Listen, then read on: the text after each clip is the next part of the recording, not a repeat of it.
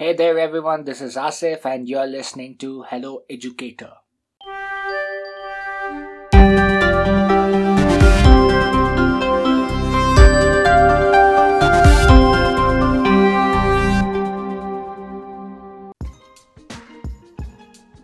Today's episode of Hello Educator is from Mango Science Radio, and the story is from Obli Chandran.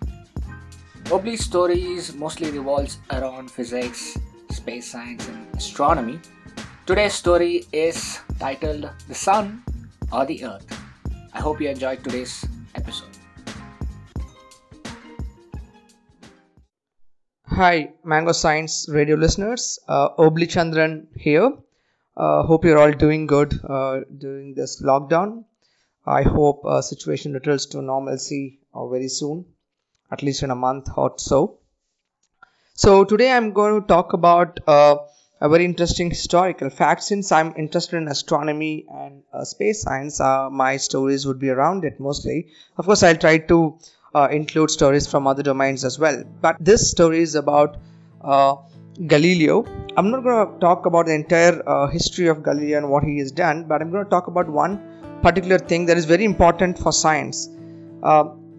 Galileo was one of the very first person, not one of the very first, in fact, according to the records that we have, he was the first person to observe celestial objects through a telescope. And it was nothing short of a revolution. Because when he observed things like, for example, Venus, he could observe the phases of Venus, like how our moon goes through different phases from full moon to new moon, waning gibbous, waxing gibbous, crescent moon, and different things. Venus also exhibited similar phases, and no one had ever seen it before until him, because it was not possible to observe the phases using the naked eye. Even if you see in the night sky these days, if you look up in the evening by after sunset, about half an hour after sunset, the sky is dark enough, you'll see a very bright point of light called that is the planet Venus, and you cannot, it is just like a bright point of light. You cannot tell if whether it is half Venus or crescent Venus or waxing crescent. You cannot tell anything. You don't even know if it has phases. But Galileo was the first person to observe this through a telescope. And also of the several other objects that he observed through the telescope, he also observed Jupiter, and guess what? He found 4 other small dots that are orbiting Jupiter. So first observation of objects moving around another object in space. So people thought until then everything was orbiting the Earth, including the Sun.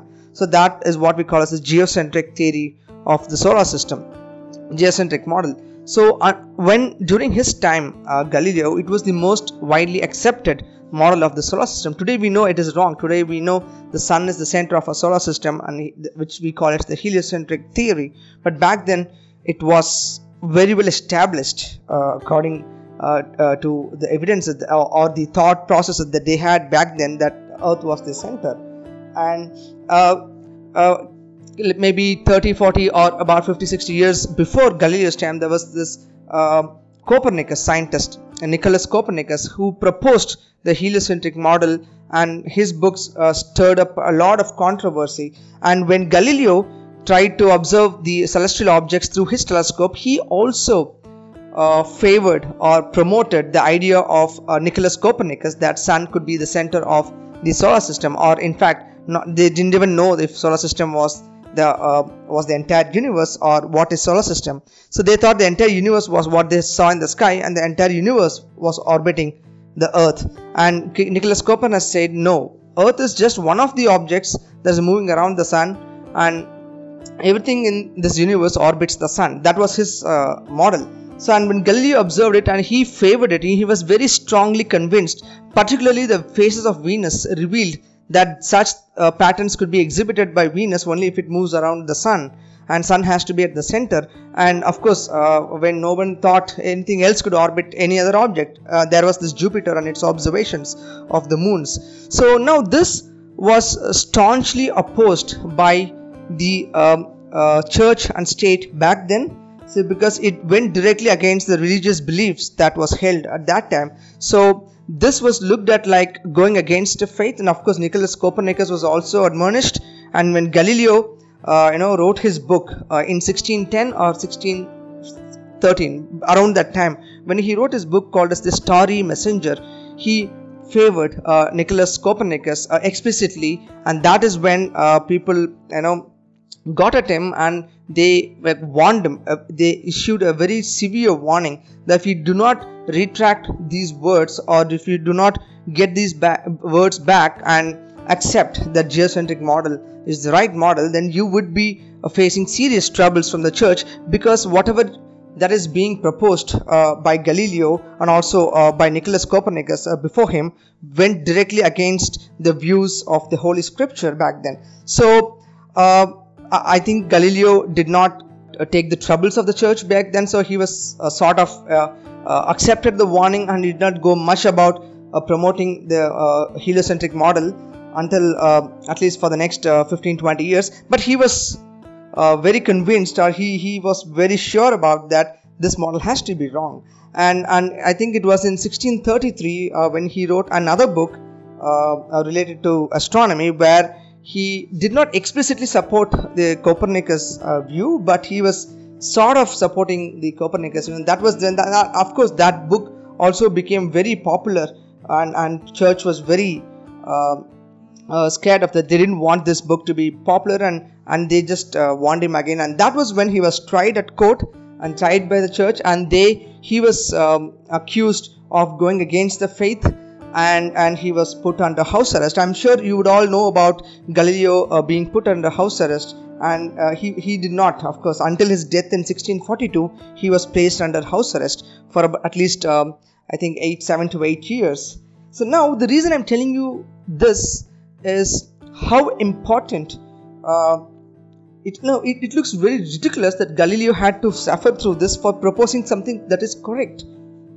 He had to suffer, and it was not like, look, if we had someone proposing a similar thing in our times today, something that's extremely radical, something extremely revolutionary with evidence, of course, shouldn't we celebrate him, or shouldn't we at least look to hear what he has to say? And that was what was happening to Galileo back then. He was not even listened to.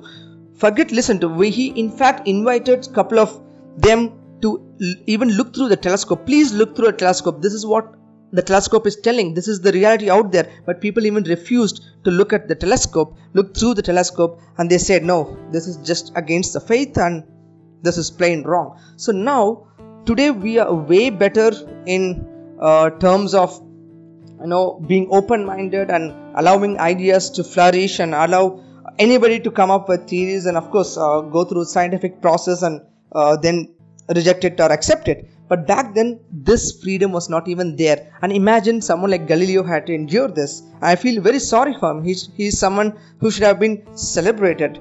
I think Einstein was more lucky in the sense he was born in the early 20th century, so he was lucky. He did not have to face very similar issues or problems.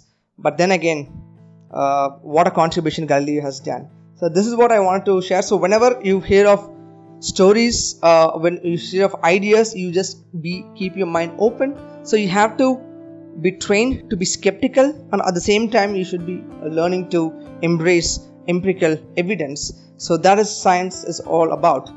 I'll catch you again with some other story next time, or about somebody else. So until then, see you.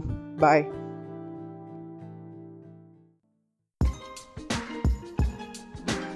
We sincerely hope that you really like this episode. We upload one science story every day, and if you are a science enthusiast and you would like to contribute to Mango Science Radio, please WhatsApp us at 99522435541. And you can also share your feedback via an audio message over WhatsApp. That would really be helpful. Thank you again. Thank you so much for listening to Hello Educator. I will see you tomorrow.